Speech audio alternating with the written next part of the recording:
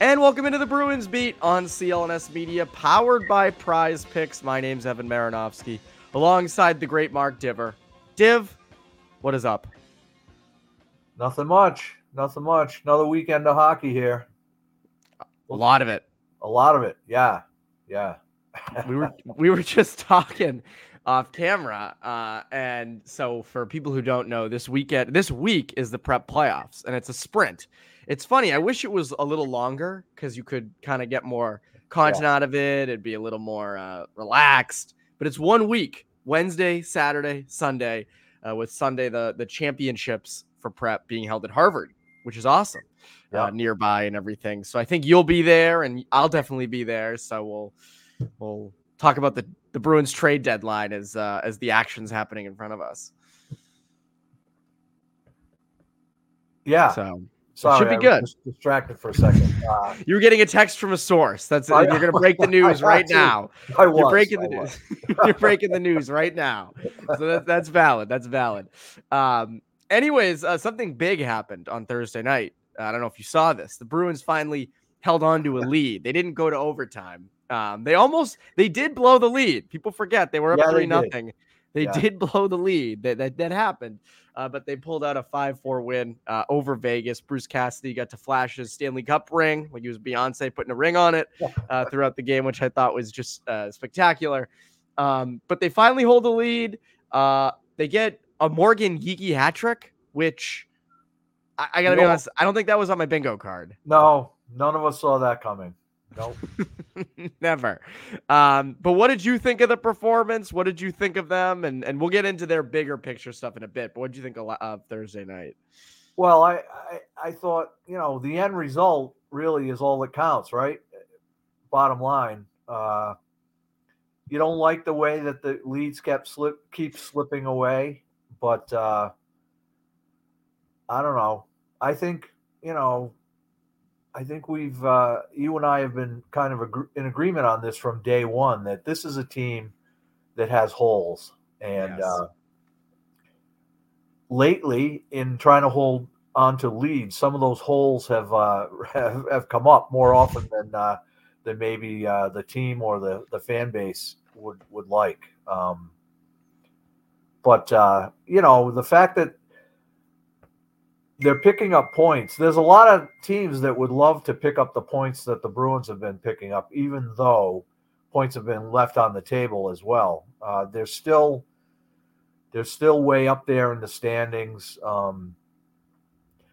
I feel like once the trade deadline is in the rearview mirror, that some guys may be able to settle down and play a little bit better, maybe, hopefully.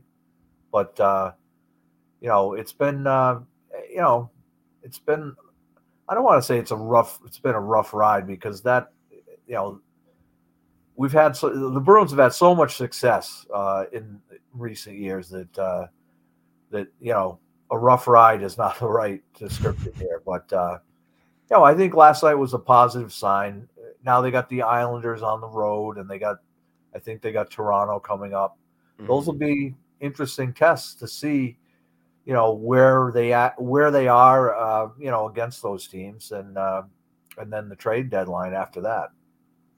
Yeah, I thought Thursday against Vegas, you get scoring. Boquist continues to motor. He's been, I think, 7 points in 7 games. You've got Geekie, who gets the hat trick, which again surprised everybody. People didn't realize. I think most people thought Pastrnak scored that. So when I think the Bruins realized it was a hat trick, because they started playing like the hats falling down graphic on the HTX. People were like, "Oh shoot, that hit more Geeky," and he was out there with Pastrnak.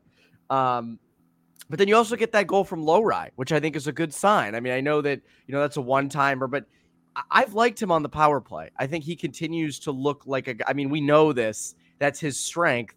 But good to see him get one, especially at the Garden on Thursday. Yeah, I think the power play, that's his niche. I think going forward is going to be a power play guy. Now I thought it was good. He made some mistakes last night. Okay. But overall, the rebound from what frankly was not a good performance on Monday night. That was a bad game for him. That was tough. But to bounce back and have a reasonably good game, not perfect by any means, but to play well and to score the winning goal there, good for him. I do one thing that grinds my gears though a little bit is in social media, people calling that a snipe. When you go, crazy and I know that when you put it through the 5-hole, that is not a snipe.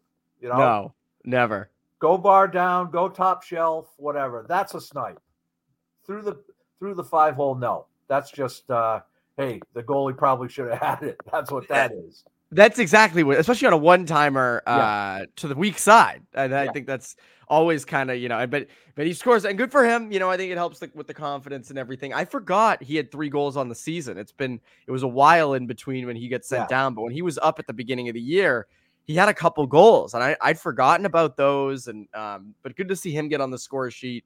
I think you look at just, they did almost blow it again. And I think that's where they did. I agree with you. They did it, and that's what matters. And you get the win. It's in regulation.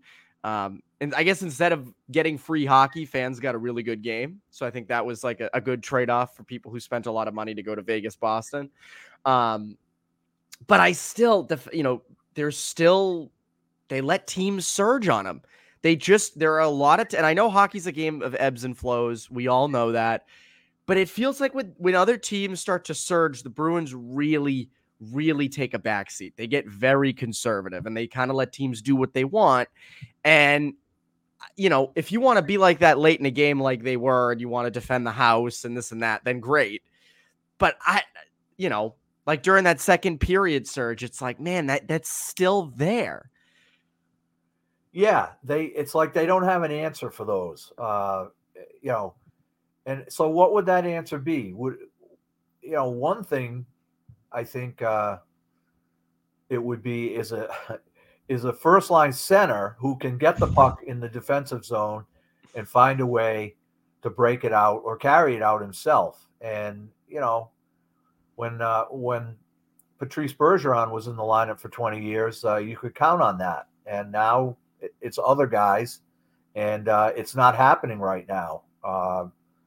So, I don't know what the answer is there, short of they should acquire a number 1 center. But it's just one of those things. The tide starts going against them. They haven't been able to reverse it. No, I agree with you. As I was watching the game last night, I had this take come to me. It was like the clouds parted, the sunlight came through, it hit me of an idea, not an idea, but something the front office might consider. Because the deadline is a week away now. In 1 week's time, we will be breaking down what they did, what they didn't do. But there's something came to me as I was watching that Vegas game last night. And I want to get into it, but first, a quick word from our sponsor. Football season may be over, but the action on the floor is heating up. Whether it's tournament season or the fight for playoff home court, there's no shortage of high-stakes basketball moments this time of year. Get in on the excitement with Prize Picks, America's #1 fantasy sports app, where you can turn your hoops knowledge into serious cash. Prize Picks even offers injury insurance so that your entries stay in place even if one of your players gets injured. For basketball games, if you have a player who exits the game in the first half and does not return in the second, that player projection won't count against you and the rest of your entry stays live. Testing my skills on Prize Picks this season is the most exciting way to play daily fantasy sports. If you have the skills, you can turn $10 into $1,000 with just a few taps. Want to pick the number of goals David Pastrnak will have in a game? Or the number of shots on goal Brad Marchand might have in a game? Then Prize Picks is for you. Download the app today and use code CLNS for a first deposit match up to $100. Again, download the app today and use code CLNS for a first deposit match up to $100. Prize Picks, pick more, pick less. It's that easy. Now, back to the show. So as rough as the last month has been, as rough as since the All-Star break, the blown leads, the lost games in overtime, the close losses. I wonder if, and this isn't inside information, but as we hear more about potentially Linus Olmark getting shopped and the Bruins being potentially in on Noah Hannafin and guys like that and big moves like that, I wonder if the front office looks at this team being close, being in all these games. They're not getting blown out. It's not 7-1 losses. It's not even 6-3 losses. They're 4-3 overtime losses, 5-4 shootout. It's close games like that. I wonder if they look at this and say, okay, this roster can do that, but maybe one big forward, a number one center, gets them over the top. Maybe a top four defenseman like a Noah Hannafin. That's what's that's what's preventing us from not finishing out these games. And the more close games they've had in the last month, the more it's kind of hit me on what if that's their approach? Because my view of it has been, this is a good roster, not a great roster. You don't have a ton of assets. Don't mortgage the future. Get a couple, get some depth pieces. Go into the playoffs with the goalie tandem, and I still believe that's what they should do. But I wonder if they continue to have these close games as they've had over the last month, if they're thinking, maybe, Noah Hannafin gets us over the top, or Elias Pettersson from Vancouver. Maybe that's what is missing. That's what gets us past all these teams and turns the tide when other teams are surging. Do you think that's possible at all? Well, I think that's highly unlikely because I think that the other holes in the roster, or just the general makeup of the roster, that maybe isn't built for playoff hockey. Maybe the all out warfare that playoff hockey is. I don't know that Boston has enough to measure up to that. I think if they had Milan Lucic in the lineup, well, they'd be one step closer to it, but they don't. So I don't know that it's one player. It's the old thing. They're one player away, but the player is Wayne Gretzky. So yeah, it would be great. Hannafin would make them a better team, no doubt about it. Does it make them a team that can make a run in the playoffs? Well, maybe it does, but I would tend to say no, it doesn't. Maybe they win one. Maybe they win. They get to the second round with him. Maybe they get past the second round, and then it's a crapshoot going from there. But I don't know what they're going to do. Whether that's their way of thinking is that Noah Hannafin, or I don't think Pettersson. Honestly, I don't think Vancouver in any way, shape, or form is going to trade him. But no. It's an interesting take, but I don't know. I think it's going to be intriguing to see what they do. Do they make one big move? Do they make three small moves? I mean, I really have no idea what the thinking is at this point. I got to say though that I did at the Providence Merrimack game last night. There were a lot of pro scouts and front office guys there, and one of them I talked to, a very knowledgeable guy, suggested that Noah Hannafin's close friendship with Charlie Coyle is going to be could be a factor in what happens. Now, I don't know. Who knows, right? I think that would be fun if that were something that factored into it. I don't know. I don't know what other friends Noah has around around the Bruins. I know he skates with some of those, or works out with some of those guys in the summertime. Obviously, it's close by, but the Coyle Hannafin thing, is it could be interesting. Who knows? That's an interesting. So, would that be more free agency, or would that be? Well, I think the thinking is that okay, he wants to come to Boston. He wants to not just be a rental, but he wants to sign. And I'm mostly making this up. So, nobody's telling me that he wants to come to Boston or that he wants to sign an extension. But I think it's reasonable to assume that, that factors into it, that he does want to sign an 8-year contract or a long-term contract. And why wouldn't he want to be in his hometown of Boston? So, I think those things are certainly a possibility, but I wouldn't, I wouldn't go on Twitter and shout out that, this is going to happen and this is why, because who the hell They're knows? best friends. They're best friends. Screw the state taxes in Florida, the lack of state taxes in Florida. Charlie Coyle takes precedent. That Weymouth Norwood thing, we know, they're practically sister towns, those two. So, who knows? There'll be a clause in Noah Hannifin's contract with the Bruins that says he has to come watch one Sebs game a week with me and you. That's what has to happen. Which might not be so fun next year, but that's a different topic for another day. Right. That's an interesting point, though, because I think everyone looks at the local connections that Hannifin has, but I think the Coyle thing hasn't been brought up yet about them being buddies. So that would be an interesting development. If he goes to market in the offseason and, there's suddenly there would be a bidding war for Noah Hannifin. And I guess Charlie Coyle would be like on his doorstep, or maybe he's like FaceTiming him or Snapchatting him or something, being like, yo. Pick him up at the airport and, letting him live in his spare bedroom, all that.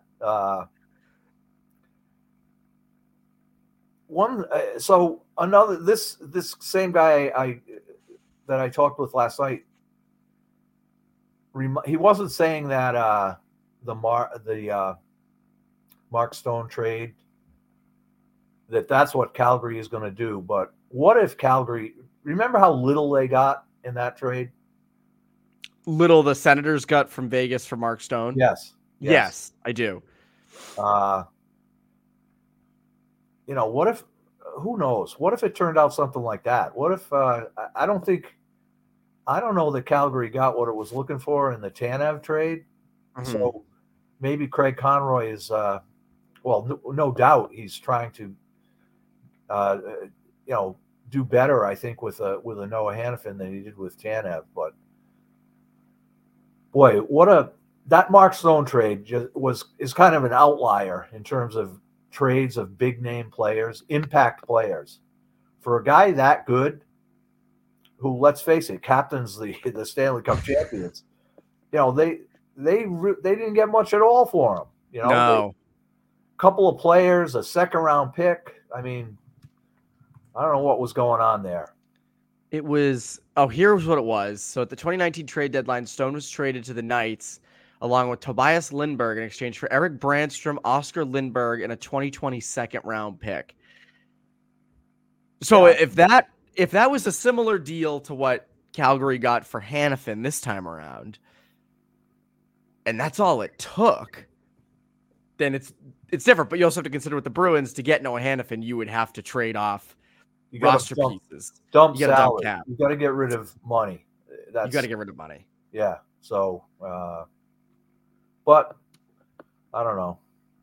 It'll be interesting. I want to continue this. I want to talk about potentially dumping salary, and I want to talk about what you think they should do at the deadline. But first, quick word from our friends over at Factor Meals.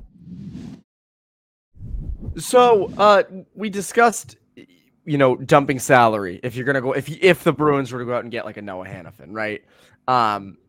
Whether or not it's to dump salary, I think the Jake DeBrusk situation continues to be really interesting. He talked the other day about it, said he is, worried.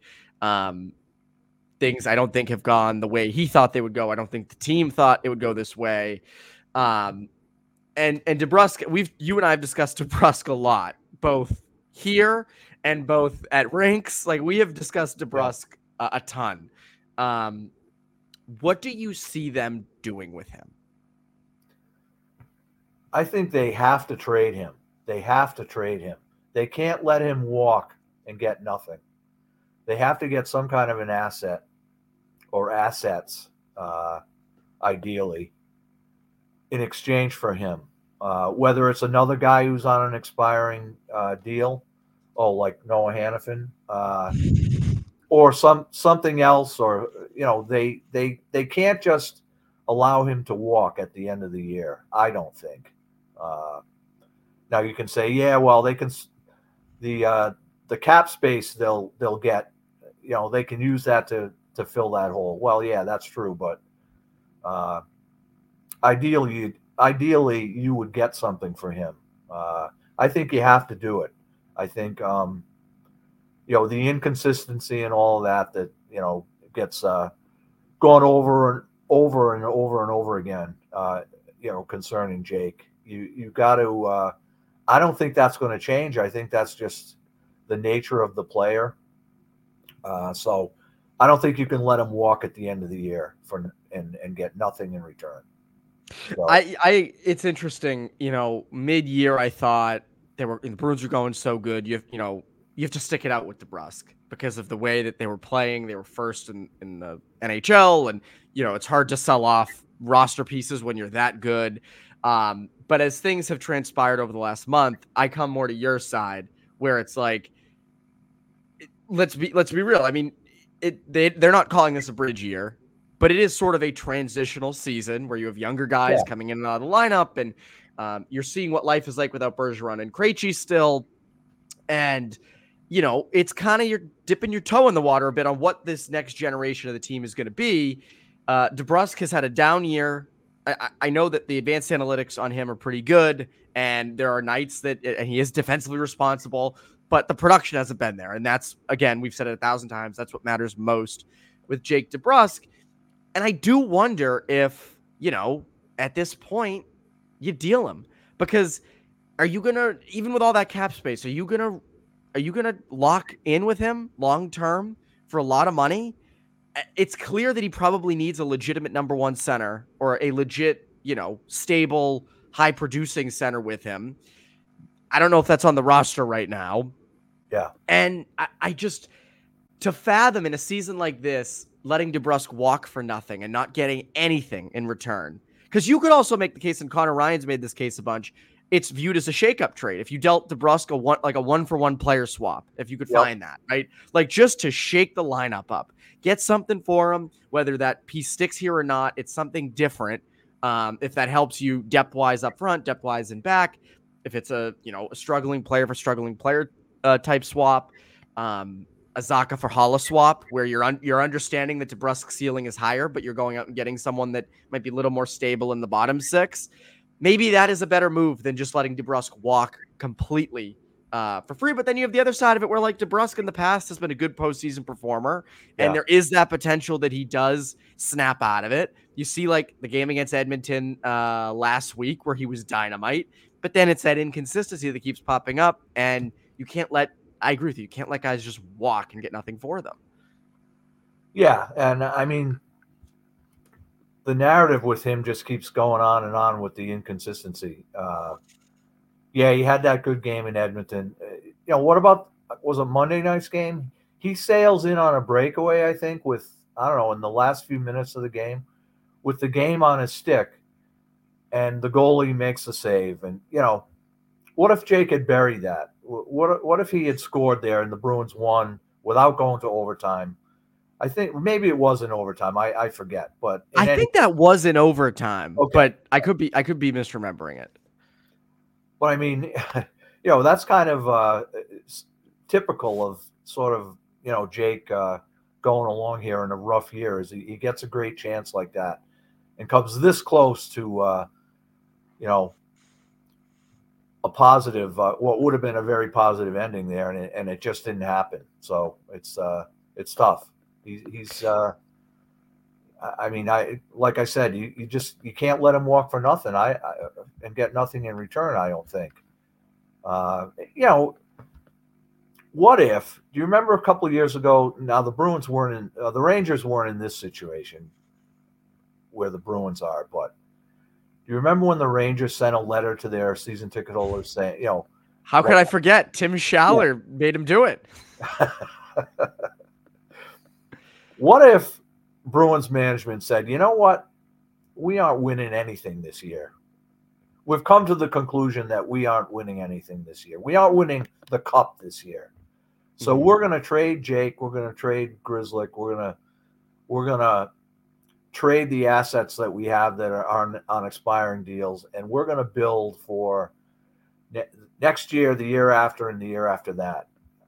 How do you think that would go over like a lead balloon, right? I don't even think that would get through ownership. Never no, mind the fans. Of course it wouldn't. There would be. Wait a minute. You're going to do what? We're not going to get playoff tickets this year. Are you kidding me? There'll be no playoff. We're raising season ticket prices here. We can't do this.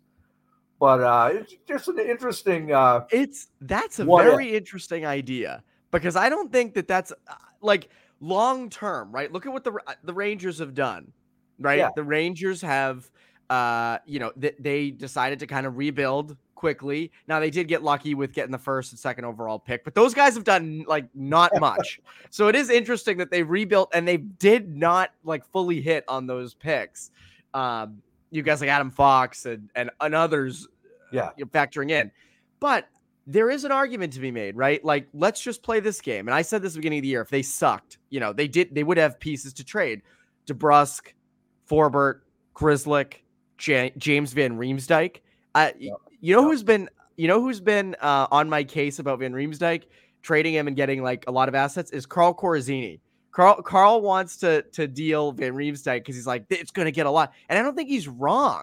Like, I think that a playoff contender, if you really were to wave the white flag and say, we're going to just play out the rest of the season with the guys we have who are not on expiring deals, and we're going to deal everybody else, and, we'll see what happens. Probably end up being like third in the Atlantic or something and being out in the first round. But at any point, a playoff contender would love a James Van Riemsdyk, I would think. A reliable veteran who is going to produce and can run the net front on the power play and can play with good players. Like, I would think that would get you something. And I think if they were to do that, and I don't think they do this, by the way, I don't think they do this, but if they did, and they found a way to, recoup a bunch of draft picks, make their picks, develop these guys well, I mean, they're kind of in the Rangers spot that the Rangers are in now, probably in a year or two, So I think that would be received so poorly by fans and ownership. But I think in the long run, that actually might not be the worst idea. Well, I mean, I think that isn't that moment coming at some point? Maybe not this year, maybe, I don't know, next year, the year after. At some point, I think they're going to have to, bite the bullet and just go through that process that teams go through every once in a while. You don't want it to fall apart to the point where you're like the Buffalo Sabres or the Detroit Red Wings, who, now are good again, but geez, how long is it taking? I read the prospect rankings this week. Buffalo's got the number one stable of prospects. They got this guy and they got this guy, and holy cow, they got this guy. And and they're going to miss the playoffs for like the 9 millionth year. Yeah. Good for them. Good on that. At least they can rank number one in prospects, right. Right. But, at some point it's going to go the other way for the Bruins, I think, because that's how it usually goes with teams. And maybe, facing reality a little bit here right now might advance the process. I don't know. But like you say, it's not happening. So they're not going to do it. They're not going to throw in the towel, I don't think, so, there it is. It's a pipe dream, I guess, or a wild scenario, but probably not going to happen. No, it probably won't. But like I'm writing down right now, right? If you were to say the future core of the Bruins, the core players, Pastrnak, Patra, Coyle, Zacha up front. That's assuming Marchand's older now, so it doesn't factor in. DeBrusk is probably gone, so that doesn't factor in. I don't think I'm missing anybody in terms of future core, like core pillars of the team up front. And if I am, please remind me. On D, McAvoy, Carlo, Lindholm, Lowry, and in net Swayman. And so this is where like it hits with them in terms of, if they were to do, it would be a retool because those guys are probably all safe. I don't think those guys are getting dealt. So you're dealing the outskirts guys. You're recouping picks. You're looking to bolster through that. But at the same time, you can make the case like, is that, maybe adding a number one center changes up that whole core. Yeah. Maybe adding a legit number one. And we're back to where we started at the beginning of the year. We were saying the exact same things at the beginning of the year. So I don't know, but you're right. It's not going to happen. They're not going to do that. They're going to continue to try to compete. The question is this core good enough to win a Stanley Cup? Before we go, what do you think they do at this deadline? If they can't make a swing for the fences trade, like, some, just for the sake of discussion, a deal that starts with DeBrusk going one way and Hannafin coming this way, then I think they make smaller deals, kind of around the edges, a physical defenseman, maybe a winger that can, a guy who can win faceoffs. That would be nice. In the defensive zone in the last minute of the game or in overtime. I think they make trades around the edges like that. Maybe who was the guy they got? They brought in a big physical defenseman a couple of years ago, a righty. I can't remember his name. It wasn't Tenorti. Tenorti's a lefty. Not Tenorti, no. Who was it? What do you remember? What year? No. No, I don't remember what year. What I do remember is that I watched that guy in the American League for years, and he was horrible. The truth comes out. I think he's still in the league. I don't know why I can't remember his name, but was Cassidy the coach, or was it before then? Cassidy was the coach. Yeah. But anyway, I'm getting off my point here. I think I don't think they will make a trade for a guy that's horrible in the American League, but they might. A guy on the fringes of, not a top 4D, but a guy who can just clear the front of the net, bang bodies, maybe fight a little. Maybe I'm not suggesting they should make a trade for Jeremy Lozon, who got the wheels beat off him last night in a fight. But that kind of, I have not seen that fight yet. I gotta go watch that. That kind of guy, not him, but somebody along those lines. So I think either the big swing, which I'm hoping for, or smaller deals around the edges that kind of make you marginally better and fill a couple of holes, that you have.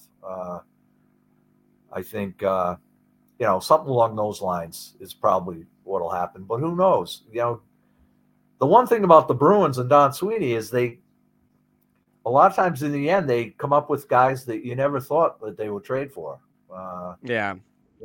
So we'll see what they got up their sleeve this time. I don't know. I feel like I assume it's more the route you just mentioned of the guy you weren't thinking of, wasn't on your radar, and they're a depth forward and a depth physical defenseman. I would assume that's the route they go. For content purposes and for interest and watchability, I would love for them to go swing for the fences. I think, though, for the good of your assets and what you have, I'd rather keep the 2025 first. I would rather, keep Lowry. And, the Hannafin thing's interesting. I was talking about this with Hags. If you're getting Noah Hannafin, right, and suddenly your top four is Hannafin, McAvoy, Lindholm, and Carlo, where's Lowry in that mix? Like, Lowry, ideally, is going to be a top four defenseman, you hope, in the next 3 years. In that top four, he's not breaking in. So, are you dealing Lowry if you get Hannafin? Maybe you are.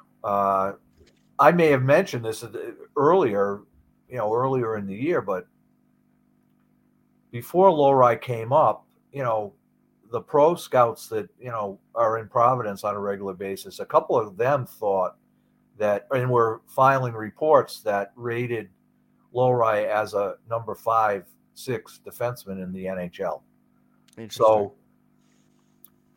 with those 4 guys ahead of him, presumably, then that's exactly where he is, a 5'6". That's true.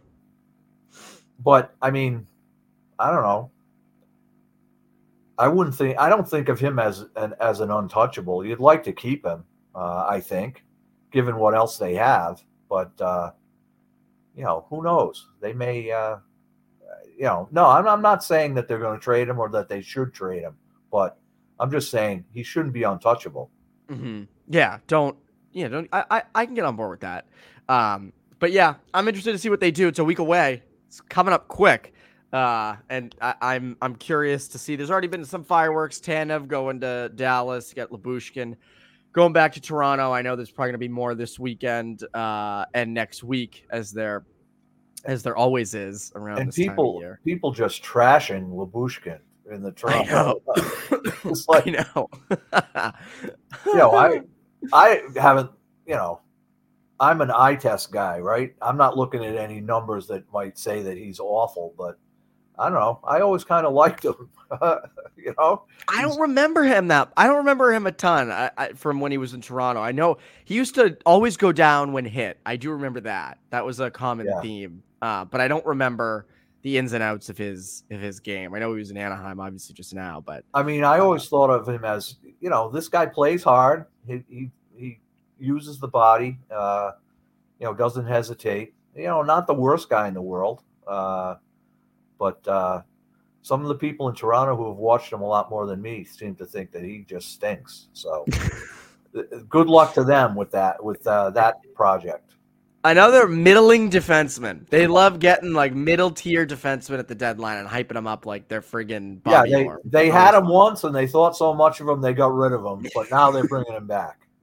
Bruins acquired John Moore at this trade deadline. That's what's gonna happen next. Yeah. Anyways, this is always fun. Lots of trade deadline stuff. What can people look for from you in the next coming week or so? What do you got going on? Not a whole lot. Just going to games. Nothing really pressing. The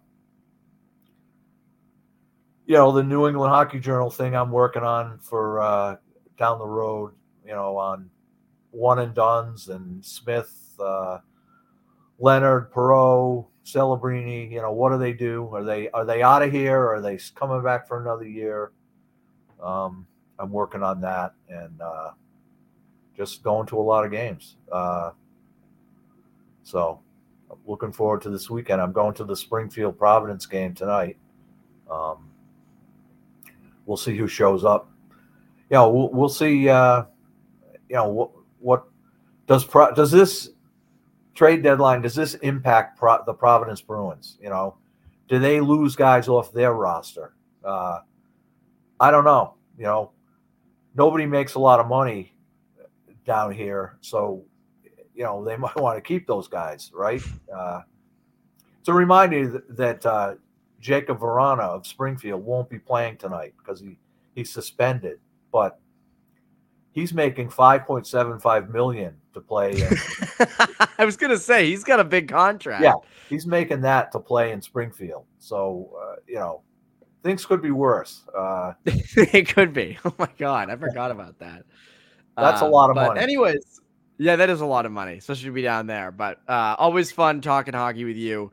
And yeah, that's Bruins Beat. We're powered by Prize Picks and our good friends as well over at Factor Meals. We will see you next time and have a great rest of your week. Teenage Wasteland.